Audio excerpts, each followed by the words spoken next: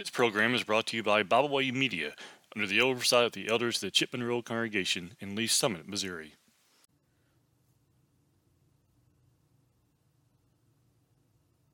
Hello, and welcome to the podcast, Spiritual Appetizers, small devotional tidbits to stimulate the spiritual appetite. Matthew chapter 4 and verse 4 says, "Man shall not live by bread alone, but by every word that proceeds out of the mouth of God." The topic for discussion today in episode 191 is going to be from Matthew chapter 7, verses 21 through 23. Proper biblical faith is much more than simply professing the name of Christ with the mouth. Matthew chapter 7, verses 21 through 23 read, "Not everyone who says to me, 'Lord, Lord,' shall enter the kingdom of heaven, but he who does the will of my Father who is in heaven. Many will say to me in that day, 'Lord, Lord, have we not prophesied in your name, cast out demons in your name, and done many wonders in your name?' And then I will declare to them, 'I never knew you. Depart from me, you who practice lawlessness.'" Proper biblical faith is much more than simply professing the name of Christ with the mouth. Notice with me the very first part of Matthew chapter 7 and verse 21. "Not everyone who says to me, 'Lord, Lord.'"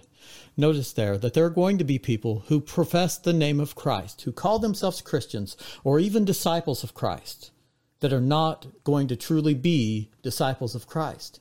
"Not everyone that says unto me, 'Lord, Lord,' shall enter the kingdom of heaven." Why? Because these people do not have proper biblical faith. In Romans chapter 10 and verse 17, the Bible says faith comes by hearing, and hearing by the word of God. In Hebrews chapter 11 and verse 6, the Bible says, "But without faith it is impossible to please God, for he that comes to God must believe that he is, and that he is a rewarder of those that diligently seek him." Notice what Hebrews chapter 11 and verse 6 says. There are two aspects to having proper biblical faith. One, not everyone that says unto me, "Lord, Lord," shall enter the kingdom of heaven. Notice how this relates to Hebrews chapter 11 and verse 6. "But without faith it is impossible to please him. For he that comes to God must, one, believe that he is." There it is. Everyone that says, "Lord, Lord," does not necessarily believe that Jesus is the Son of God. Believing is truly being obedient. If you're not obedient to the word of God, then you might profess it with the mouth, but you truly do not believe that Jesus is the Son of God, that he is the Messiah, that he is the Christ, that he is the way to salvation. And then in Hebrews chapter 11 and verse 6, there's a second part to this. Not, "But without faith it is impossible to please him. For he that comes to God must believe that he is, and that he is a rewarder of those that diligently seek him." Proper biblical faith, number one, is coming to God, and then it is being obedient to God. It is those that diligently seek God, not just the ones that profess his name. "But without faith it is impossible to please God, for he that comes to God must believe that he is, and that he is a rewarder of those that diligently seek him." Returning to Matthew chapter 7 and verse 21, "Not everyone who says to me, 'Lord, Lord,' shall enter the kingdom of heaven, but he who does the will of my Father who is in heaven." Notice the second part of Hebrews chapter 11 and verse 6 is here as well. The first part is here as well. "Not everyone that says unto me, 'Lord, Lord.'" Well, in order to have proper biblical faith, you must call Jesus Lord. You must believe that he is Lord.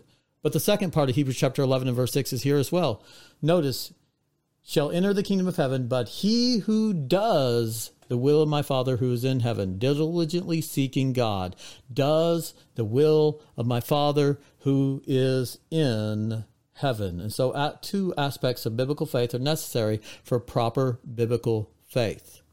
Believing that he is Lord, Lord, and those that diligently seek him. Those are the ones that are going to receive the reward of heaven. Does the will of my Father who is in heaven. Then going on to verse 22 in Matthew chapter 7, it says, "Many will say to me in that day, 'Lord, Lord.'" Notice that they're calling him Lord. "Not everyone that says to me, 'Lord, Lord,' shall enter the kingdom of heaven. Many will say to me in that day, 'Lord, Lord, have we not prophesied in your name, cast out demons in your name, and done many wonders in your name?'" But notice the end of verse 21. "But he who does the will of my Father who is in heaven."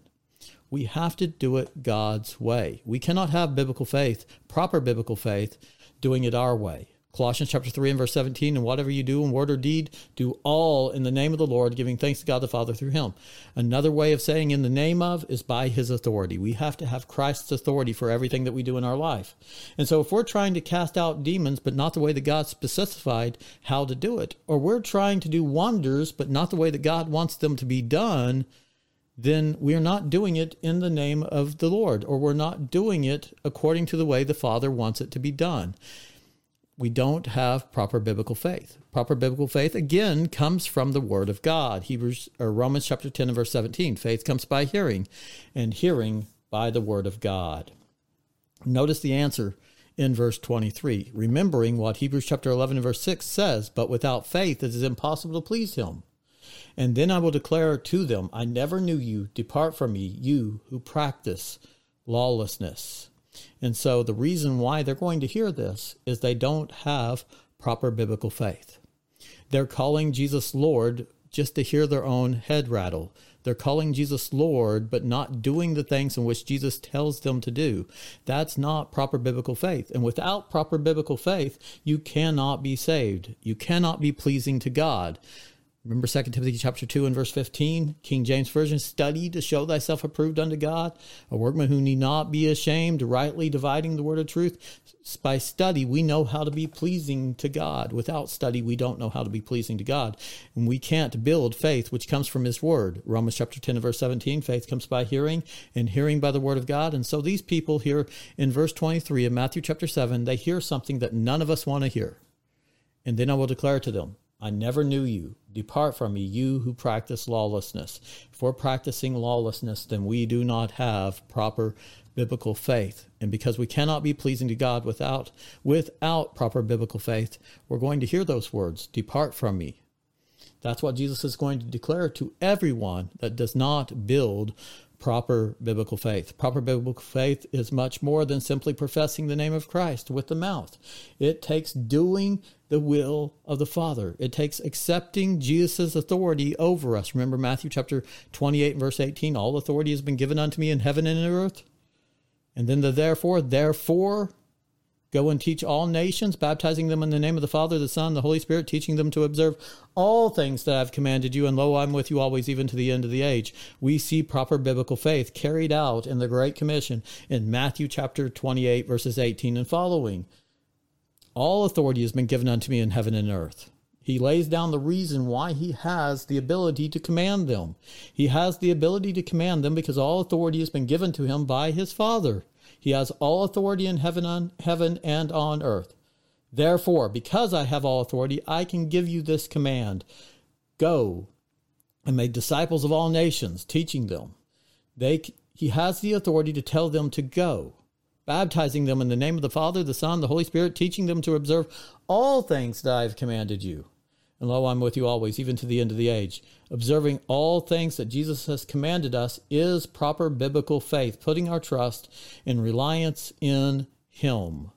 If we look at Matthew chapter 7 and verse 24, it says, therefore, whoever hears these sayings of mine and does them, I will like him to a wise man who built his house on the rock. Again, we see both aspects of Hebrews chapter 11 and verse 6. Believing in Christ, hearing the words of the Master, and then putting them into practice in your life the way that he wants them to be put into practice in your life. And he relates that to a man who builds his house on the rock. And the one that doesn't listen to him, nor puts his sayings into practice, is like the one that built his house upon the sand. And the sand could not be a proper foundation for it. Not like the rock of Jesus. You build your house upon the rock of Jesus, and nothing that comes up against it's going to tear it down because it has proper biblical faith. Proper biblical faith is much more than simply professing the name of Christ with the mouth. And I know there's a lot of people out there today that say all you have to do is believe, all you have to do is confess Jesus, but that is simply not the case. We have to believe in Jesus, and we have to put into practice those things in which he has taught us to put into practice in order to have proper biblical faith. And then going on In Matthew chapter 6, verses 25 through 33, we see another aspect of proper biblical faith. Really just in addition to what we've already been talking to, it gives more about how we believe in him and how we diligently seek him.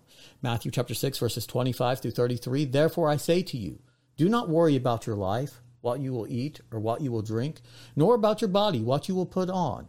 Is not life more than food and the body more than clothing? Look at the birds of the air, for they neither sow nor reap nor gather into barns, yet your heavenly Father feeds them. Are you not of more value than they? Which of you by worrying can add 1 cubit to his stature? So why do you worry about clothing? Consider the lilies of the field, how they grow. They neither toil nor spin, and yet I say to you that not even Solomon in all his glory was arrayed like one of these. Now if God so clothed the grass of the field, which today is, and tomorrow is thrown into the oven, will he not much more clothe you, O you of little faith? Therefore do not worry, saying, what shall we eat, or what shall we drink, or what shall we wear? For after all these things the Gentiles seek. For your heavenly Father knows that you need all these things. But seek first the kingdom of God and his righteousness, and all these things shall be added to you." God is going to take care of those that believe in him. Now, it might not be in this world. It might be in the next, where we no longer have any tears or suffering or sorrow. We're going to be persecuted in this world. We know this because of what was said in 2 Timothy chapter 3 and verse 12. All who desire to live godly in Christ Jesus will suffer persecution. But the peace that surpasses all understanding, found in Philippians chapter 4, which will guard our hearts and minds in Christ Jesus, is how we can still believe in God even though we go through persecutions in our life, and how we can not have to worry about them, how we can not have to worry about food or money or clothing, because God knows that we need these things. Romans chapter 8 and verse 28, "For everything works out for the good of those who love the Lord, who are called according to his purpose." And if we will seek first the kingdom of God and his righteousness, then all other things will be added to us. We're going to have that peace that surpasses all understanding. But notice both parts of Hebrews chapter 11 and verse 6 are here. Let's quote it one more time. "But without faith it is impossible to please God. For he that comes to God must believe that he is, and that he is a rewarder of those that diligently seek him." But without faith it is impossible to please God. For he that comes to God must believe that he is.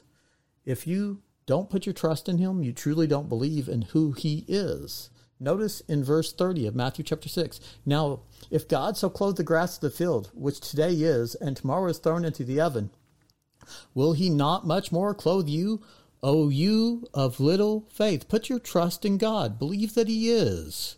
And then that he's a rewarder of those that diligently seek him. But seek first the kingdom of God and his righteousness, and all these things shall be added unto you. Seek first the kingdom of God. Don't worry about all these physical things. God's going to take care of you. He's going to make sure that his people are taken care of. Maybe not physically, where we don't have any problems or we're not persecuted, but he has provided for us in those situations. He's provided peace for us, knowing that we're going to go through those things, but knowing that we're right with him. Study to show thyself approved unto God, a workman who need not be ashamed, rightly dividing the word of truth, knowing that we're right with him and approved of by him, and knowing that even if we die, that God is going to take his faithful home. We should have peace that surpasses all understanding. We should have the joy of Philippians chapter 4 and verse 4. "Rejoice in the Lord always." And again, I say rejoice. And then have the confidence to be able to put him first in everything, to be able to put him first in our marriages, to be able to put him first in our work, to be able to put him first in every aspect of our lives. That's how we seek first the kingdom of God and his righteousness, and all other things shall be added unto you. A rewarder of those that diligently seek him. Diligently seeking him is putting him first in every aspect of our lives, studying every day, reading his word every day, praying to him every single day, and then understanding that he's going to keep his promises and that he is going to provide a means of escape for every single temptation that comes our way. 1 Corinthians chapter 10 and verse 13. "No temptation has taken man except for that which is common to man. But God is faithful, who will not allow you to be tempted above what you're able, but with every temptation provide a means of escape, that you might be able to bear it." Proper biblical faith is much more than simply professing the name of Christ with the mouth. It is understanding and truly believing in God and putting our trust in Him and diligently seeking Him. We need to profess Him with our mouth, because if we don't profess Him with our mouth, then He's not going to profess us before the Father which is in heaven, Matthew chapter 10, verses 32 and 33. But that's not all there is to it. We have to truly trust Him. We have to truly get behind what He's teaching, and we have to truly practice it in our lives. We have to keep His word. We have to be obedient to Him. And all this starts in baptism. In Acts chapter 2 and verse 21, it says, everyone that calls upon the name of the Lord shall be saved. And then we find that in several different places in the New Testament, but most importantly, we find it in Acts chapter 22 and verse 16. When Saul of Tarsus, who would later become Paul, is getting ready to be baptized, notice something in Acts chapter 22 and verse 16. And why tarriest thou? Arise and be baptized and wash away thy sins, calling on the name of the Lord. Everyone that calls on the name of the Lord will be saved. But calling on the name of the Lord is being obedient to Him, doing everything in His name. Colossians chapter 3 and verse 17. Well, whatever you do in word or deed, do all in the name of the Lord, giving thanks to God the Father through Him. Proper biblical faith is much more than simply professing the name of Christ with the mouth. It's trusting God. It's believing God. It's believing in God. It's putting our faith behind Him and His word, and it's obedience to His word. It's diligently seeking Him and everything that goes along with it. Proper biblical faith is much more than simply professing the name of Christ with the mouth. So as we go about our lives today, let's take this little bit of food and apply it to our lives, digest it into our lives, and mold our lives around the Word of God. This has been Spiritual Appetizers, small devotional tidbits to stimulate the spiritual appetite. Thank you.